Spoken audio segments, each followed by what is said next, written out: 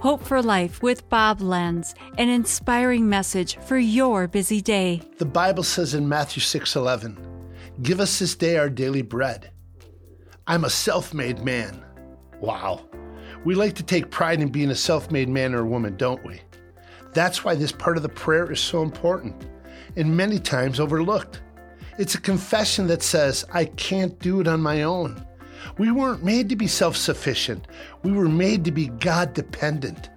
But we want to pull our own selves up by our own bootstraps and say, I can do it myself. So many people have a hard time asking for help.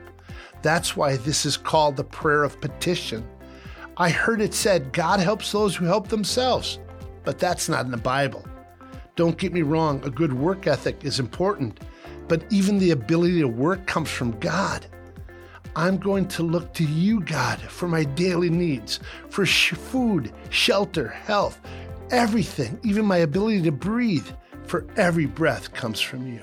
This has been Hope for Life with Bob Lenz. Discover more at lifepromotions.org.